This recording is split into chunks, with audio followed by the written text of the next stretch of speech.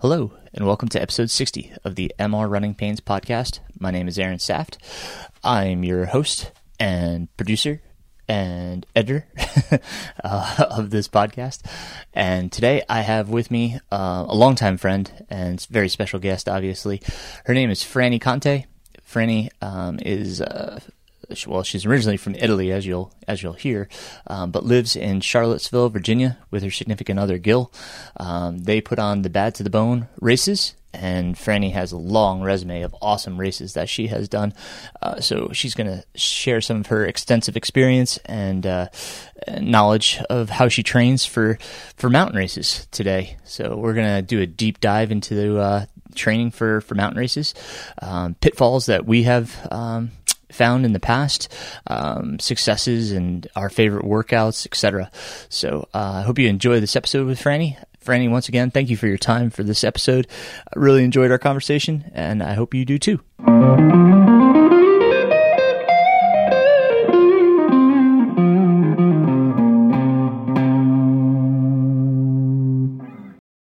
All right. Well, I'd like to welcome to the show here, Frannie Conte. Frannie, how are you? Hey, Aaron, I'm doing great. Thanks so much for having me today. It's awesome to see you. Great to be here. Yeah. Yes, we're on video here. We're not recording the video, but last time I think I saw Frannie was at a Hellbender, right? Yes. Yeah. You unfortunately had a fall within was it the first 5 miles on the road? It was less than that.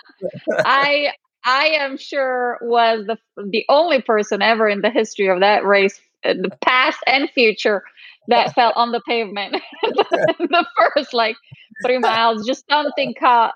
And, of course, I can't remember if my headlamp was off or I just decided, hell is pavement. I don't need it. And yeah, I beat up my knee pretty badly. Yes. That was awful. I felt so bad because I was at that first aid station. You were already hobbling, and I was like, "What? What is going on?" Yes. For those that don't know, Frannie is she is an accomplished runner in her own right. We're going to talk a little bit about that, and then she's also an RD with her significant other Gil, and they put on the Bad to the Bone races, which is where we initially met back in probably the early 2000 or 2001. I think. Believe so. Yes, I believe so. Right.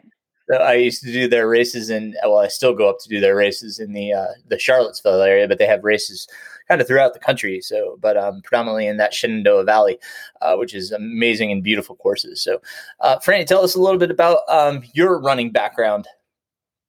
So I've been running for a while. I think about, 15, 16 or so, maybe a little bit more.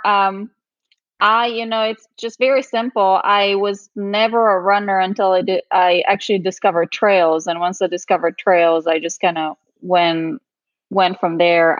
Was never a fan of road races, was never a fan of large marathons. And once I discovered this little niche of running in the woods with a few people, I was just hooked. So that's really all that I've been doing. I'm originally from Italy, so there wasn't a lot of school sports there. So I didn't do a lot of track and field or anything like that. I just kind of, like I said, found the woods and went into it. What part of Italy?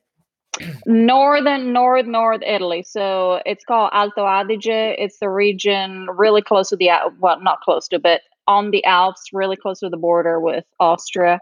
That's where my family is from. That's where I was born and raised. And I came here when I was about 19 to go to college. That's great. Yeah. And have you done some races over there in Italy? I have. And we'll talk about that too, about the difference, and the terrain between the Alps and any other mountains out there. But yeah, there are some awesome events out there. So I've done a few, not UTMB, I've done Lavaredo and a few of the other races that are now really well known, but it's a beautiful place. To be in to race for sure. Yeah. Yeah. And anybody that's listened to this podcast knows that I've done UTMB, because I probably talk about it on every episode. But what other? You've done a slew of ultras and trail races. Which ones have you done here in the U.S. that were some of your favorites? Oh my, I like anything in the big mountains. I haven't done hard rock. I did Wasatch last year. I really like the headlands, which I know it's a smaller event, but I love just the area around San Francisco. Yeah. Cascade Crest was absolutely beautiful. There are a lot of races here in the East. Loved Vermont. Arkansas was great. Old Dominion was my first 100 miler. I actually loved the course at Old Dominion.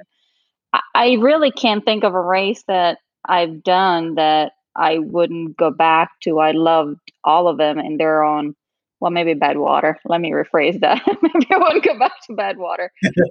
Um, but, every race, as long as it's in the woods and as long there are trails on it, every race has just its own beauty and its own enchantment. So I would go back to any and all of them. Yeah.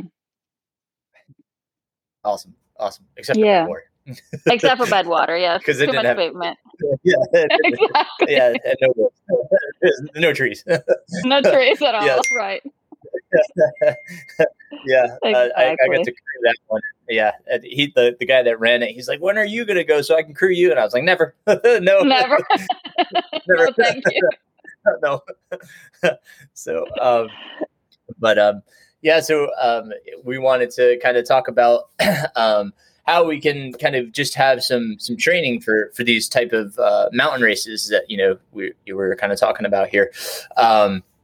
And we're going to go from when having access to hills and mountains to if you're stuck on the flat, and don't have access to that kind of stuff. So, in your typical training cycle, if you were training for a mountain race, and when we define mountain race, it can be anything with significant gain, which I mean, that can be, many things to different people. So, something like Pinhoti, with like 16,000 feet, that could be, considered a mountain race to somebody from Florida. Right. So, Right. Well, it is. Right. Exactly. Right. Yeah.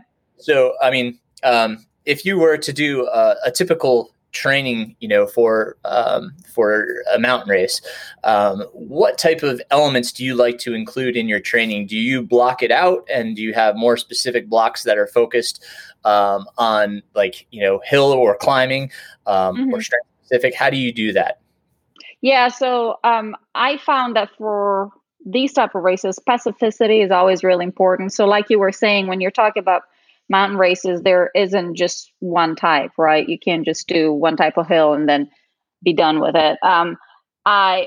So when I'm training for a mountain race, first of all, I try not to do just hilly training. I try to mix the hills with flatter things, just some of it for my own enjoyment. I just like things that change instead of just doing the same thing every day. And some of it because I think it's beneficial. I'm not a physiologist, but I always think that your muscles always work in different ways, and you're always working something different. So keeping a little bit, maybe not everything, but a little mix, even when you're doing something really specific, it's healthy.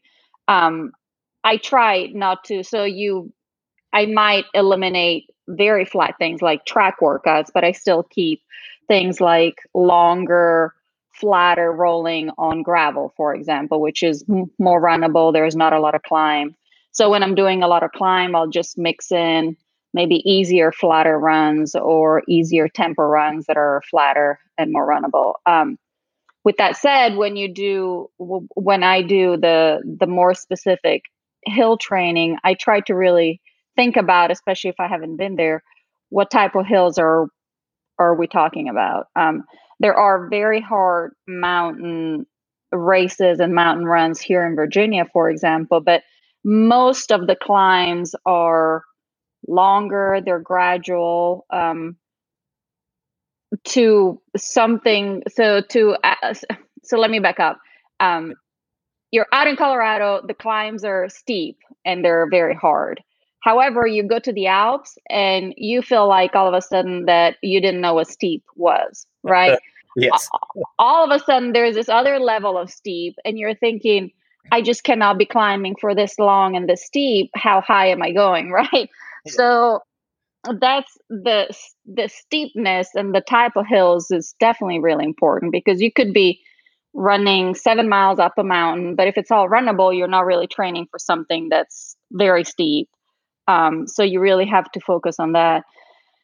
And so, with that said, when I do the hill workout, I basically try to mimic whatever is going to be into a race. The reason why I like a more mountainous terrain, especially for 100 milers, I feel like it breaks down the race very well. Mhm. If you have a 5 mile climb, then you have a 5 mile down. That's 10 miles that you've been focusing on the climb and the downhill. Where you didn't even realize that you were running for 10 miles. You do 5 of those and you're basically done. Um, so that's what I really like about it, that it breaks down in my head. Instead of thinking of mileage, I just think of the profile and I think about the number of climbs, and it just makes it so much easier to go through the mileage than something where you're just counting the miles in your head. Um, and then, not to Yeah. mention just the beauty of it. There's just something about the perspective when you're climbing. All of a sudden you're looking at everything in a different perspective, and everything is smaller down below, and you just reminds you how small you are. I just find that fascinating. So that's really the reason why I love races and those locations.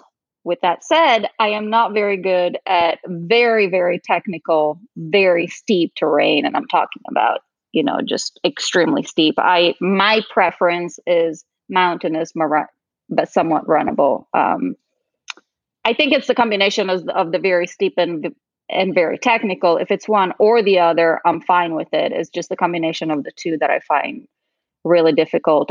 Wasatch, I can't remember what mile it was. I think after mile 80, you get this very long downhill, and it's all very steep, and you have these long jumps, and it's just not my thing. I'm just not great at it. So I always try to get better, and that's where the specificity, I think, comes in for sure. Absolutely, yeah. I think when when an athlete comes to me for coaching, what I typically see in their history is that they've really put an emphasis on their weekly vertical gain goal, Mm-hmm.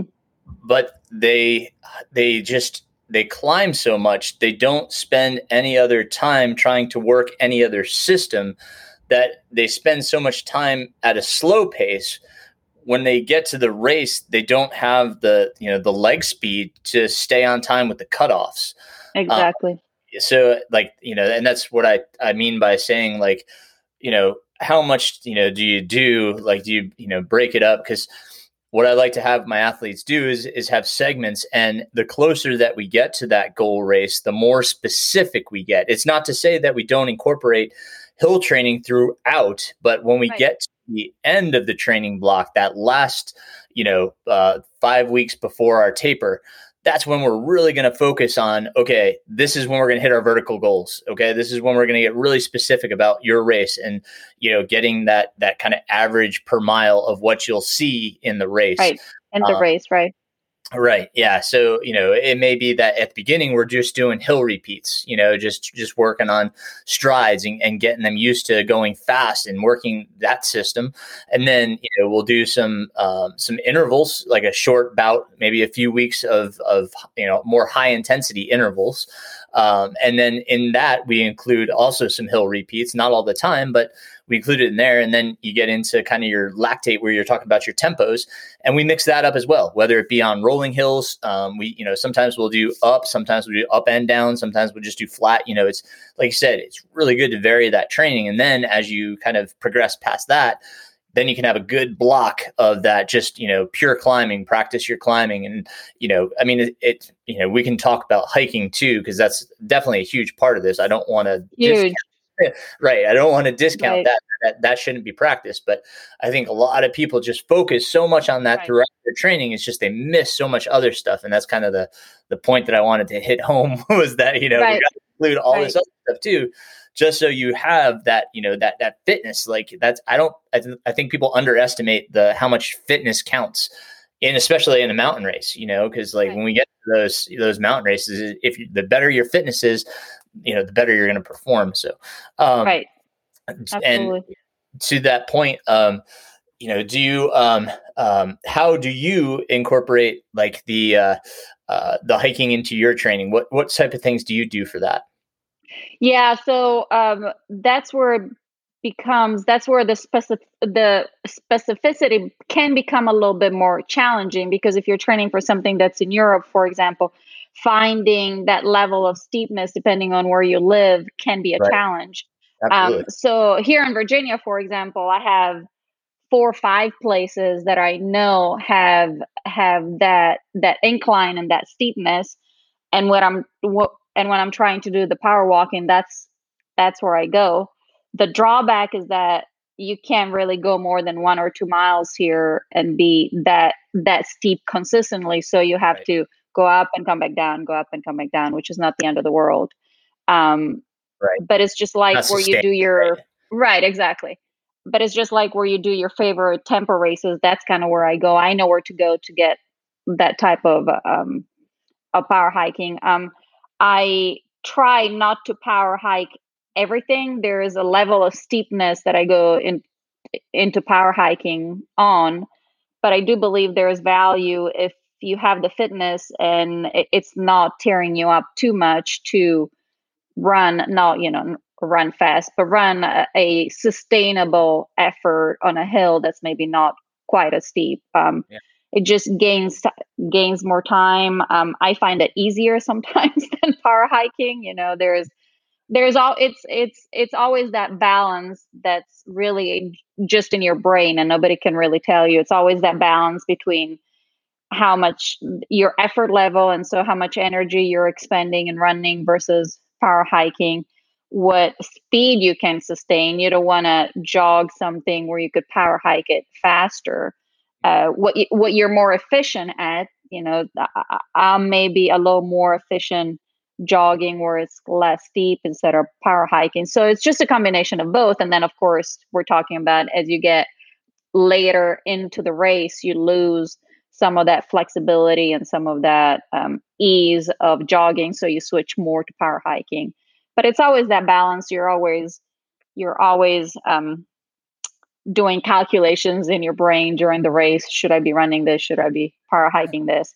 Um, and and I do think that when you're power hiking, you should be power hiking and not just hiking. There is value in training yourself and in hiking fast and walking fast versus just hiking, because you can make up and gain a lot of time doing that, and it's easy to just let your brain wander. It's almost as if when you're running, your brain automatically know which gear you should be in. When you're power hiking, you have to retrain yourself, at least I do almost every year, to really power hike and really take put the force into every step, and instead of just, oh, I'm just going up the hill. So that's something that muscle memory, it's something that I have to get back, because I don't do hard hard power hiking throughout the year. I only do it when I get closer to the race. But it's critical, and your calves are working more. You have to make sure right you have the right shoes, so your whole equipment also changes when you get into more power hiking. And then there's the length of stride, how much you can elongate your stride where it's not quite as steep versus shorter stride where it's really steep. These are all things that you need to try out and really work on during training. Yeah. I think I was listening to Jason Koop's podcast, and Hmm. uh, they had done research, not necessarily Coop, but he was talking about research that he had seen, that it's around a 16% grade in which it switches over to be more efficient to power hike. Now, Hmm. and none of us know exactly what 16% is when we're out there. But I mean, that's kind of what I have my athletes focus on, especially if they have access to like a treadmill, with incline, is that I kind of put that grade that we're practicing at 16%, just because that's the point it switches over, and we may go above that. Some of them like to go a little bit steeper at times, but usually my practice is at like 16% on a treadmill if they have access to that. And I also, this came from Patrick Regan when he was training me for UTMB. And I think Magdalena Boulet, actually, when she was training him for Western States, she had him use a weighted vest. And so that's huge. Yeah. So we and Ian Sharman talk all the time about the weighted vest, but and it doesn't have to be heavy. 12 to 15 pounds at most. It's a great core workout as well. You really start feeling all of those muscles engage, and you really notice when you start really bending over too much, because that's we typically we start to bend at the waist, and that's really putting a lot of strain on the hamstring. So you'll notice that and kind of try to get yourself a little bit more upright. And I guess that's where we would say poles would come in, and trying to keep us simple. Do you use poles at all? I have, well, not never. No, I haven't, and I I have to admit, and I am so sorry because I know people are going to hate me, but I've had disdain for poles for years. It's mostly the noise of them. When Uh-huh. I'm running and there's somebody and I can hear it and it's getting closer and then they're right there and just a tick, tick, tick. And it just drives me absolutely nuts. But then I am trying to navigate something that's very steep and somebody just goes blowing by with the poles and I curse myself thinking I should be using poles. So I have tried them here and there. I don't have a great pair. The only pair that I have, they're actually skiing poles that I've used out in Colorado, trying to hike. Yeah. So I don't know really how to use them, and I'm not a user, but I will eventually get there because I see and I understand the benefit that they can give you. Yeah, I would have been, in real big trouble without them a few times. I had in eastern states up in Pennsylvania, Hmm. I actually ended up with a temporary hearing loss, which threw my Wow. equilibrium. And I was using power tools doing trail work without ear Oh. protection. And so anyhow, about 40 miles, everything was just really disordered. It was, I was having a little bit of vertigo. And I was, I've told the story before. I was really down, and my daughter looked up and she said, "Daddy, I want to see you finish." And it was like a switch went off, and I was like, "All right, hand me the All right. poles." So I grabbed my poles, which they were my old, foam, like they were super old. The foam was probably rotting off. They were so old because it was when I was like hiking with my kids with them on my back. Right, right, right. Like, hand me my poles. They were like my emergency. So, but after that race, I realized, the value of them, especially at UTMB, like the downhills, especially they save For my sure. Exactly. but it's one of those things that I really encourage people to use, to learn how to use, and to practice using, because you can use them incorrectly and they won't help you at all. So Exactly. you got to learn how to use them properly. And there's some really good videos out there, and obviously, like, you could go to an outdoors workshop that if they're putting on one when, as COVID opens up again. Right. I really suggest people get to know, how to use those, especially if they're permissible. That's the thing. Sometimes in the U.S. they're not permissible, but if the race does allow it, it's good to at least have practice with them, and then if you need them, you can pull them out. You can use them. And utilize them. Yeah, absolutely. So, Exactly. but and good to go back to the weighted vest. Some people are like, I don't have a weighted vest. I always tell them, just use your vest, your right backpack. Yeah, right. load it up with your bladder, 2-liter bladder, and put some bottles on the front. We always want kind of a good balance between front and back. Right. Even in race day, you want that balance. So, but that's good weight right there. Just use what you got. I had someone use the backpack and just loaded it with library books. Right. And it's interesting because when I never sweat as much as when I'm power hiking, and I think that has to do with efficiency, right? That when you're running, you've been running for 20 years and you're just more efficient. But it's almost a different aerobic workout when you're power hiking something really steep and hard. Just your body, it's just not not used to it, and that's when you know that you really need it too. Absolutely. And with just like with running, I mean, hiking, it's you should kind of work your way into it and practice just walking outside, non-weighted, Right. just practice walking fast and becoming more efficient with your walking gait, because we practice our running gait all the time, but like we don't think about it. I mean, yeah, sure, we walk around, but we don't walk with intention, we'll call it. Right. Right. Like when we say power hiking, I mean, it's just walking with intention. So Exactly. practice that walking. And again, don't do it weighted, wait till you feel a little bit more comfortable, and then start adding a little bit of weight at a time. You don't have to go right to 12 to 15 pounds, but Right away. Right. and then after, some weeks where you feel comfortable, and you don't have to go out much. I mean, just go 2-3 times a week, go out and walk 30-40 minutes, maybe you have a lunch break and go out for a walk and just walk briskly. And then you can start working into the weighted, and then, you can start building incline. If you don't have access to the incline, we'll talk about some other things people can do. But, I really think people undervalue the whole walking, because if we get faster at that, it just makes us faster overall. So overall, absolutely.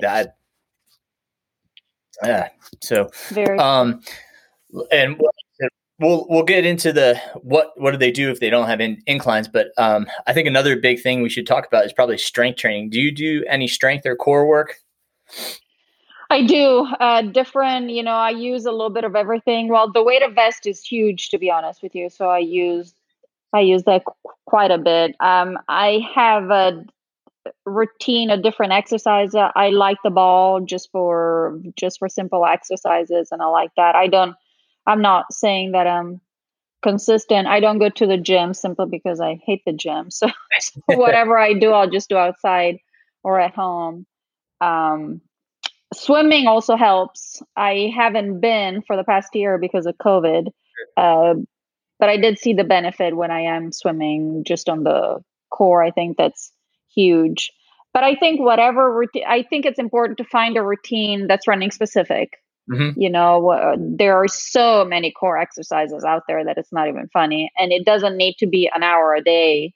I think it needs to be simple. Those 3-4 exercises that somebody like you has experience on and can tell you these are the good ones if you're thinking of using it for running, and just focus on those and don't get lost into a million different other things. Yep. I don't really use a lot of weights. I just the water bottles and the weighted vest and just lifting stuff for races. It's really enough for me. And then the power hiking. I'll do maybe lunges or things like that because I have the back of my legs are weaker. My quads are much stronger than the back of my legs. But like I said, they're all plyometric. They're all things that I do at home. I don't really have special equipment, maybe besides the ball and the weighted vest. So that's really it. Yeah, it's what I tell my athletes is just keep it as simple as possible. It doesn't have to be complex. It doesn't have to be long. If you're doing it consistently, I like to say like 2 strength days and 2 core days, and they could even mix at some points, Right. So, but just being consistent with it helps overall. You'll definitely have that better all around fitness, if you will. Right. Which and then you can find things that are specific to your weaknesses. Mm-hmm. If your weaknesses are shoulder when you're carrying the water bottles, or if your weaknesses, like you're saying, is core, or if your weaknesses are your glutes, these are the things that you should be focusing on. Absolutely. Yeah. Absolutely. And like a lot of times, a lot of these races, what we also forget about is the downhills. And we, I was training somebody for Western States, and he's from the DC area. And James, if you're listening, again, I'm sorry we forgot about the downhills. we work so much on getting him ready for climbing and everything. The climbing's right. That just the descending, because that Western State, you've done Western, right? Yeah. Yeah. There are some great downhills. Yeah. We neglected that part of the training. So it's not to say that we should do all this vertical gain and forget about some of the downhill running. Now, we can do much more uphill training. It's not as detrimental. It actually, we actually are more more efficient or better, in the way that we manage our form. But on the downhill, since it's such an asymmetric motion, we kind of put a lot more strain on the muscles. So it's not something we want to do repeatedly. But do you do downhill training as well? It's my hill repeats are my to go workout, really. Okay. And I'll do like 3 miles hard, running up, and then I have to find the right steepness. If it's not steep enough, it doesn't really do much. If it's too steep, I can't get the speed. But Right. just the hard running down hills, which I know I've been told is not the best for your legs, but the reality is if I don't do them and then I go to a race, I just lose my quads. So Go yeah. ahead. I was going to say, it's just finding that balance, right? Like you have to recover from those efforts. Right. And if you recover properly from those efforts, and that means, making sure that you're stretching, because you're going to feel it in your quads. That's what I always tell everybody, make sure you're stretching out those quads, massaging those quads after a workout like that. But if you recover, and allow your body that, time in between, and then do it again, like, whether it be like Exactly. 2 weeks later, that's totally fine. It's just don't do it all the time. So all the time. Right. Right. So it's just finding that balance. Right. I have about a 4 to 5 week cycle where the first time I do it, then I can't walk, hardly the day after. Well, it's actually delayed muscle fatigue syndrome, if it's called a syndrome. So it takes about 2 days. It takes 4 days for the quads to be able to work again. So I do the workout. It's okay the day after, but then the next 3 days, it just becomes impossible to sit on the toilet or anything like that. But then when I do that 2-3 times, it gets better and better. And then I don't have any issues through the summer. But as far as recovery goes, I'll tell you, we being lacking in massage during COVID, we purchased both the Normatec boots and the Hypervolt. Oh, wow. The Hypervolt is actually great. It's just a vibration massager. Cushion. It makes It makes a huge difference. They both do. So I always thought that recovery was sort of a, loose foo-foo term that was just kind of sort of rest. Well, no, it turns out that actually moving your muscles and massaging them, it works a lot better than just run and then lay on the couch, run and then lay on the couch. So those really help. And they actually help with my quads too. So that active recovery makes a big difference. Awesome. Yeah.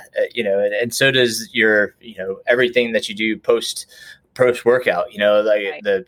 Your fluid intakes and your nutrition, like all of that stuff comes in. So like if you have a big effort that you're going to be sore from, rehydrate, get some good calories back in you, like that stuff will all help flush the muscles, get them moving again and let them start healing, quickly. Exactly.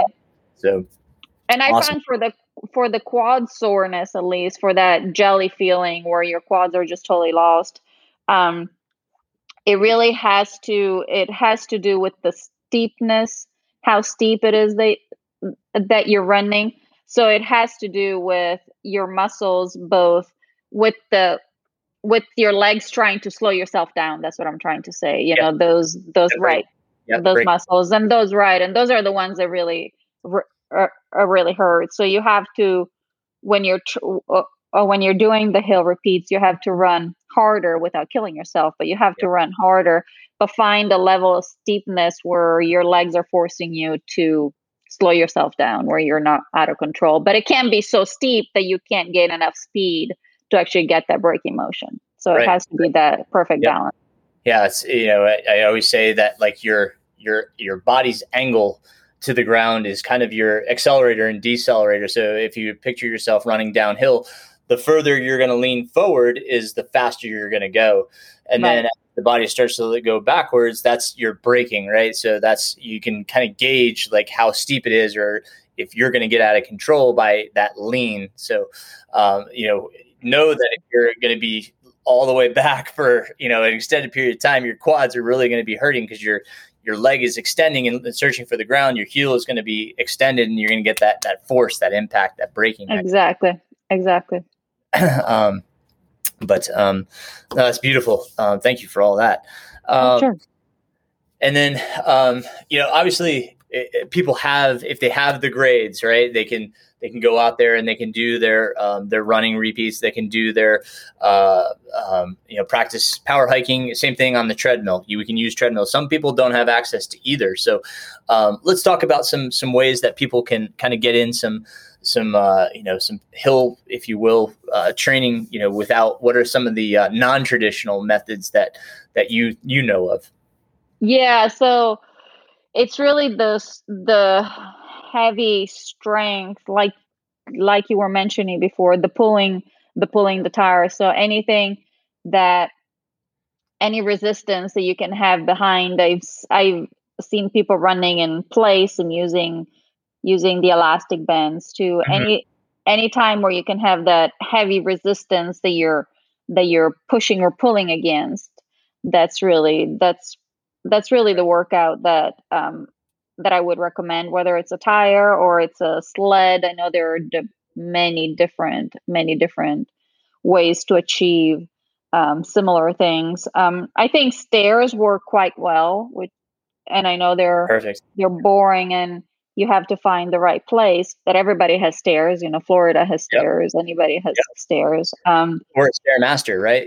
They can use right. Yep. Right. Exactly. Yeah. If you don't have a treadmill, there are many different. Right. The Stairmaster is awesome. I've used it, and it's actually very, very hard.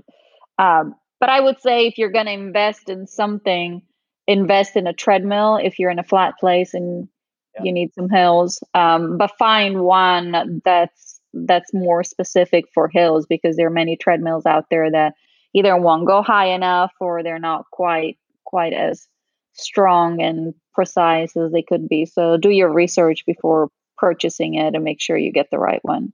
Yeah, absolutely. But the stairs, that's a huge one. Parking garages as well. Mm-hmm.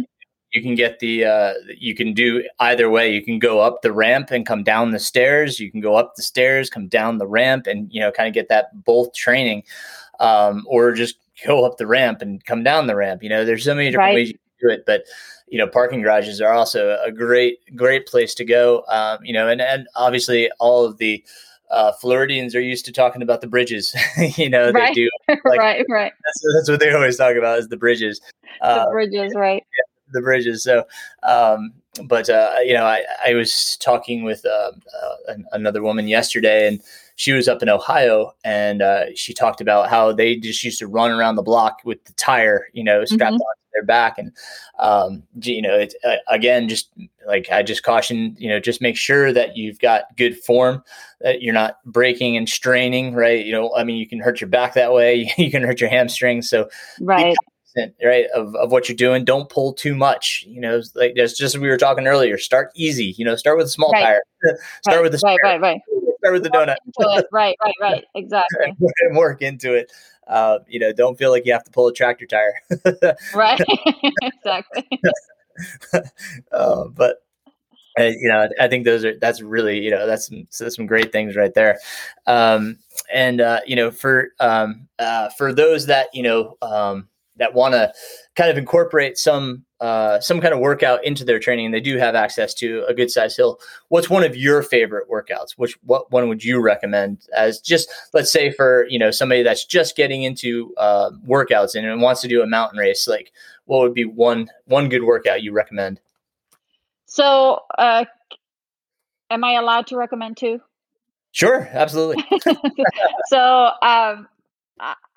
I like the short hill repeats, and I like the longer hill repeats. And specifically by short hill repeats, I mean, you warm up and then about a minute and a half, not all out, but close to it, maybe, 400-meter track effort, and about more than 15% grade. I do that about 10 to 15 times or so, And that specifically helps me because one of the things that I lack is turnover on the uphills specifically. I find it hard. I think it's my form. I am not sure what it is exactly, but it's the turnover. It's the turnover that I lack, and doing almost a sprint that's a little bit more sustained really helps me. And then as far as the longer, and by longer I mean I'll do about 3 miles up or so, and then 3 miles down. It's always runnable, either gravel or trails or Jeep roads. Jeep roads are great for that. I try to find something that's not super technical, but still that's somewhat technical. That's where Jeep roads are really nice. And when I'll just start by earlier in the season, I'll do easy 3 miles up and then the harder down. And then when I'm really into the training, I'll do the hard 3 miles up, recover, and then the hard 3 miles down. And I'll do that, between 2 or 3 times, depending during what time in the training you are. And I find that very helpful for confidence. For what I find difficult in the hills is the transition too, right? So you work, and then you get to the top, and then you have to work coming down, and then you have to do it again. Yep. So if Yep. as long as it's only one hill, it's all good. But when it's multiple hills, it's that transition that's at least for me, it's really hard on my legs and on my spirits too, really finding the motivation to then work hard on the next hill. That's why I like the hill repeats, because I can break them down. But the thing that benefits me the most is really, I see the difference as the months go by in my, in the efficiency and how my legs feel during the second and third hill repeat, because at the very beginning, it's just much harder than at the end. And those are really my two favorite. Yeah.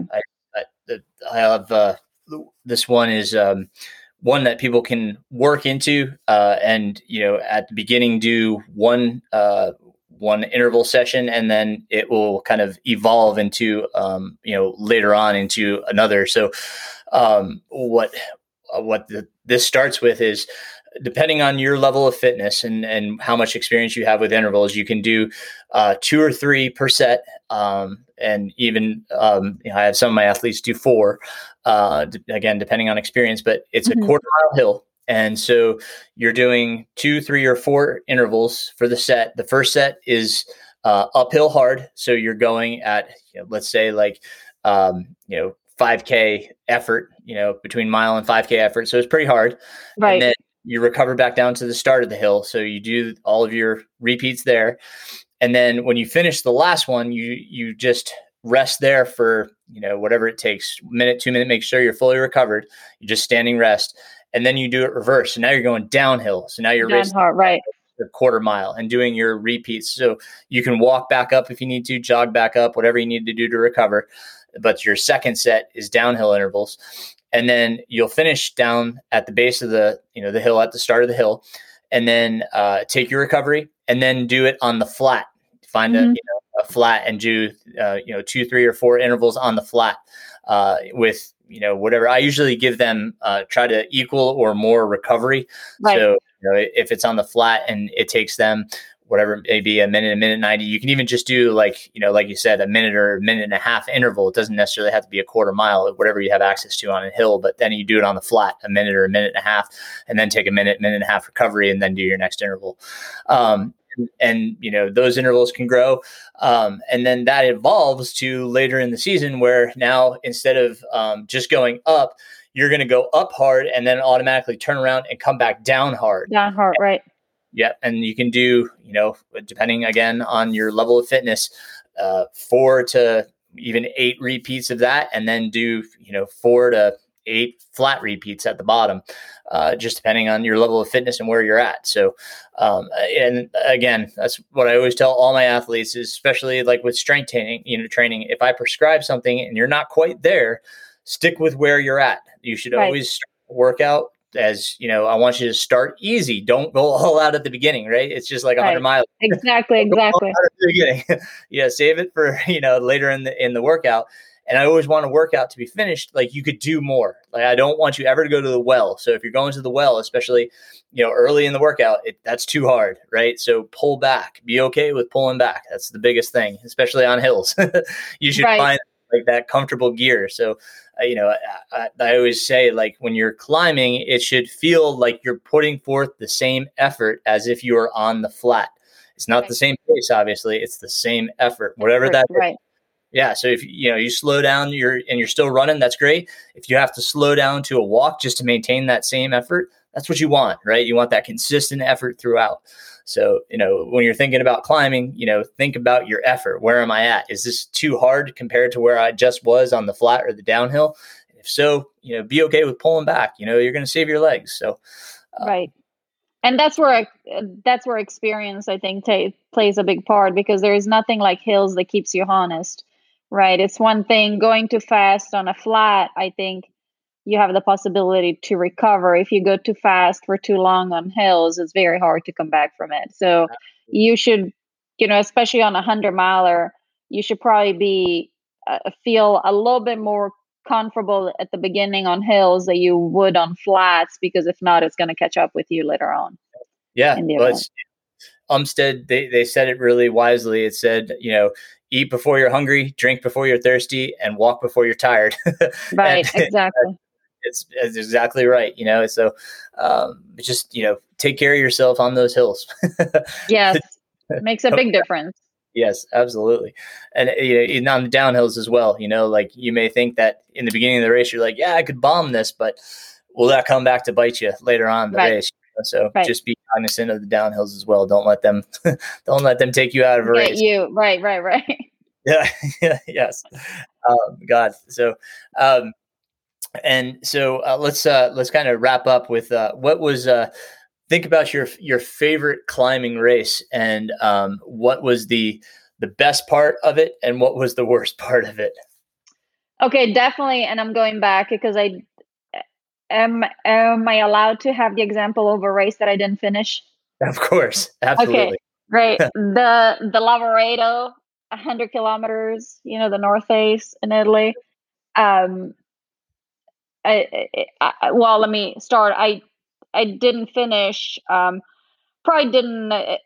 It, and this is not an excuse, because I don't like excuses, but it was very warm, so it was hard to stay drink enough and eat enough. So with, I don't know how many, not a lot, but maybe 10, 12 miles to go, I was just completely done.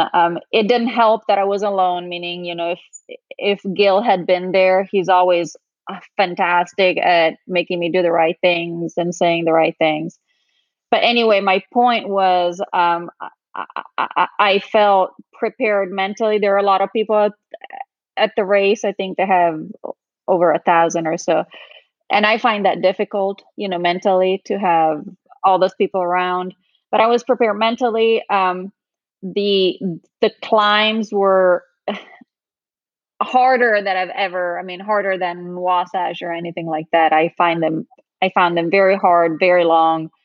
You would go steep, steep, steep for so long that you just didn't think it was possible. But just the views and the place, just an unbelievable, unbelievable race. Kind of in the middle. You start at night, you start at midnight, and so around maybe 7 or 8 in the morning, you get up to the summit, to this pass, and there's this big hut up there, and all the Dolomites are around you.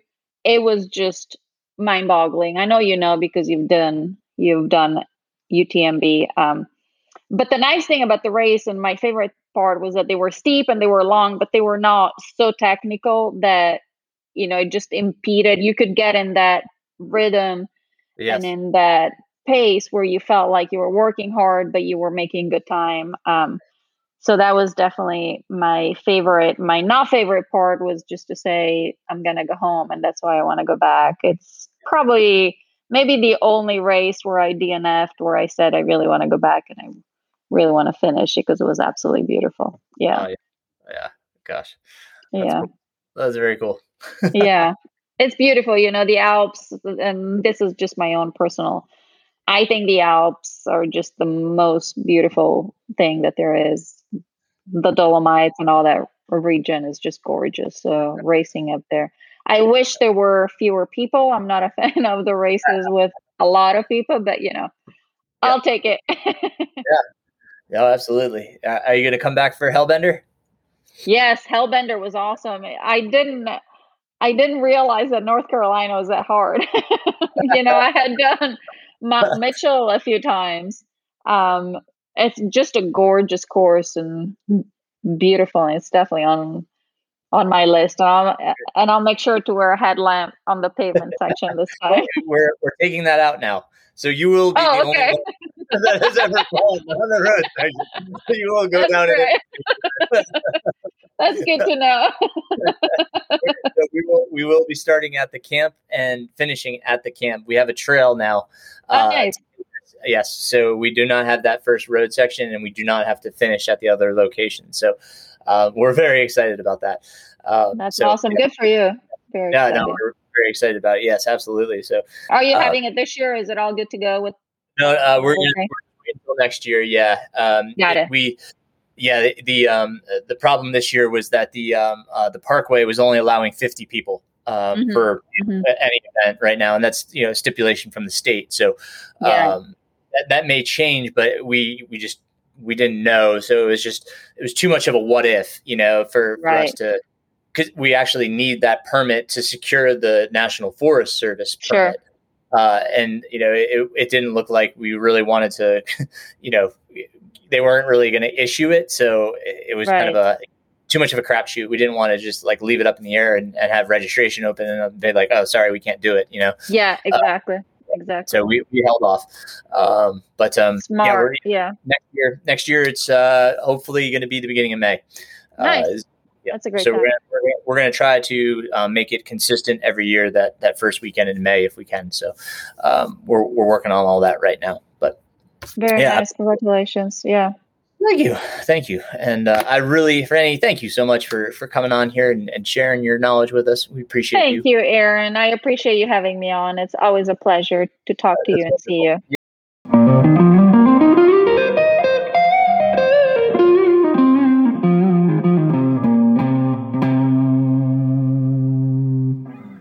I really want to thank Frannie for coming on to the podcast and sharing all of her knowledge and experience. It's wonderful. I always enjoy catching up with her. As we talked about in the podcast, we've had a real long relationship, as I think I started doing their races back in 2003 or something like that, maybe even earlier than that. But just some great races that they put on. Check out their races. I'll put their website in the show notes. And thank you again, Frannie. I hope you guys picked up some tips and tricks for your next mountain race. And if you're not training for a mountain race, perhaps it's a resource you can use further down the road. If you have further questions and want to reach out to either of us, don't hesitate. Just let us know what questions you have or comments, things that have worked for you. We're not saying we're the end all be all. So, if you guys have other ideas, let us know. Absolutely. Love to hear those. And, everything's good here. I want to say a huge thank you to everybody. I've reached over 10,000 downloads for the podcast. I just remember posting the 7,500 and we're already at 10,000. So, moving along quickly now. It's really great. I really appreciate all of my guests that have come on. They made that, they made this possible to hit that milestone. And really, thank you to you all for listening, being a part of this. I continue to implore you to ask questions, make comments, let me know what you want to hear. It really is. It's been a joy, as I always say, to do this and to share, and to talk about these various topics and actually learn along the way. Obviously, continue to learn and grow. So thank you all. Thank you for that. My newsletter has been a little bit delayed. I'm recording this the day after Easter, and just been a little bit busy here with the kids and the holiday. So my apologies. The newsletter has not been out yet, but I've got some time with vacation this week, so I'm going to try to knock that out. The newsletter, in case you've never received it, all of the old ones are archived on my website, mrrunningpains.com. As are all of the old podcasts. If you go under the Connect link, you'll find another link to either the newsletter or the old episodes. So you can find them there. If you haven't subscribed, you can also do so on the website. So please subscribe. And the newsletter I've tried to make it just a really useful information, things that you can use, whether it be training tips, gear reviews, recipes for on the run, songs you can download to your playlist, episodes of podcasts that I've heard that have really been great, a dissemination of information. So just try to make it a really good resource for everybody.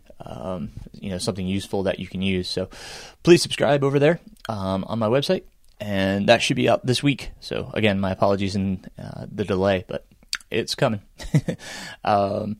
Recovery's going well. Last episode 59, talked about Umstead and how that went, and tried to go running on Saturday. I'm recording this on Monday, and legs just weren't quite ready yet.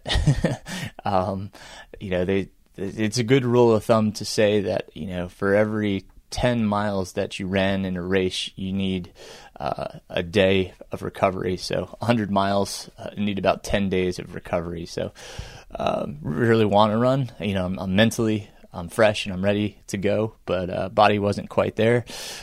Did get COVID vaccination number 1, so that could have also played a part in it.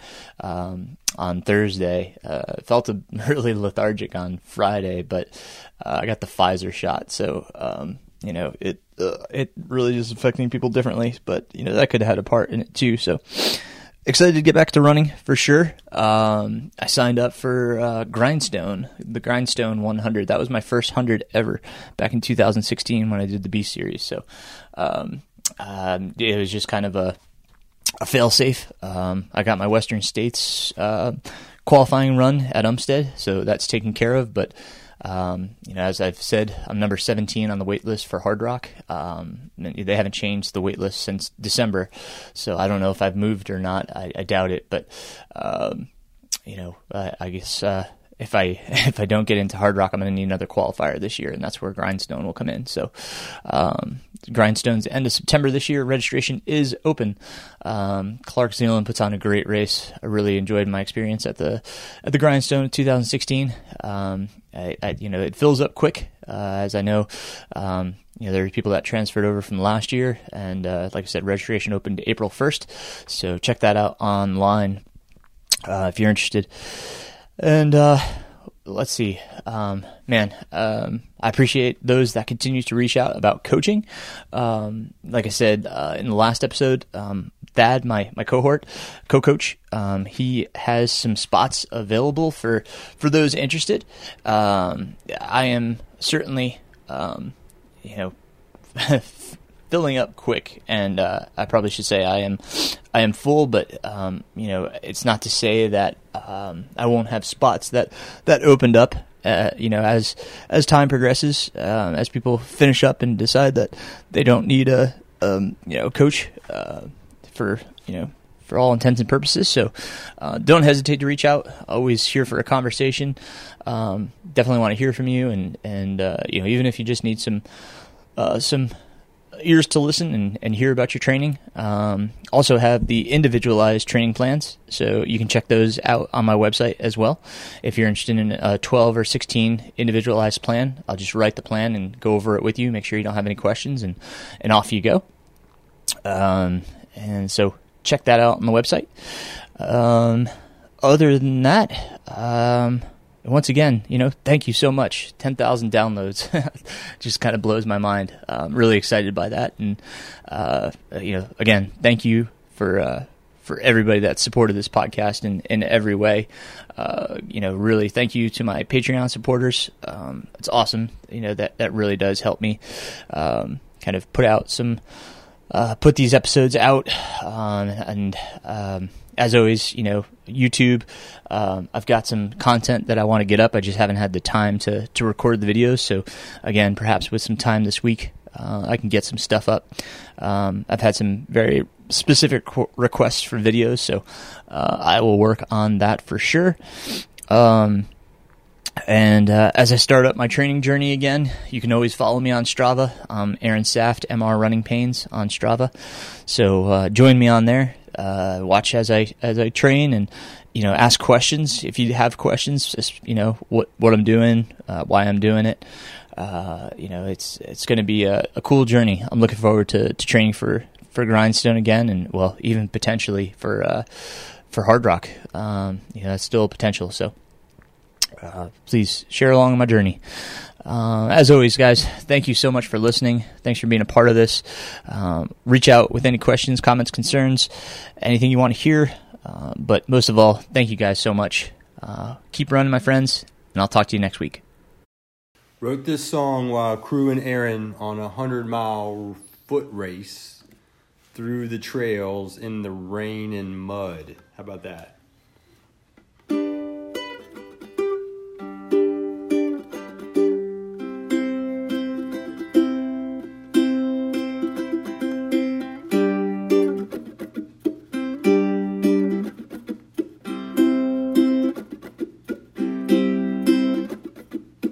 100 miles to go.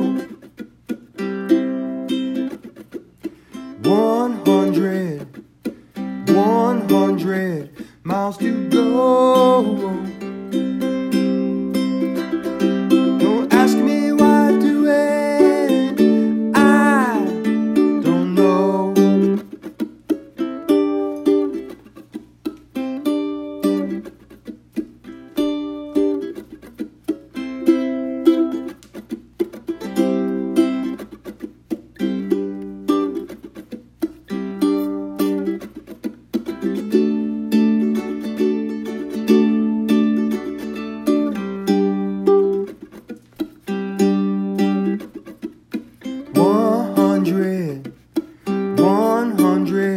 Miles by foot.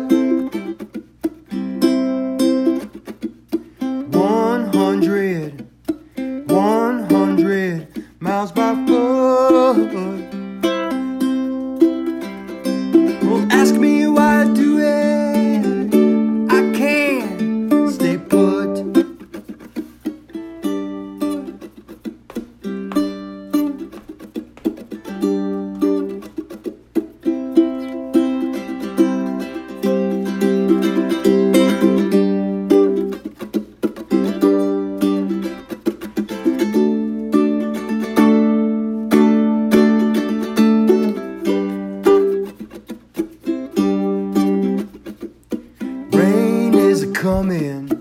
Rain is a coming, can't give a fit. Rain is a coming, can't give a fit.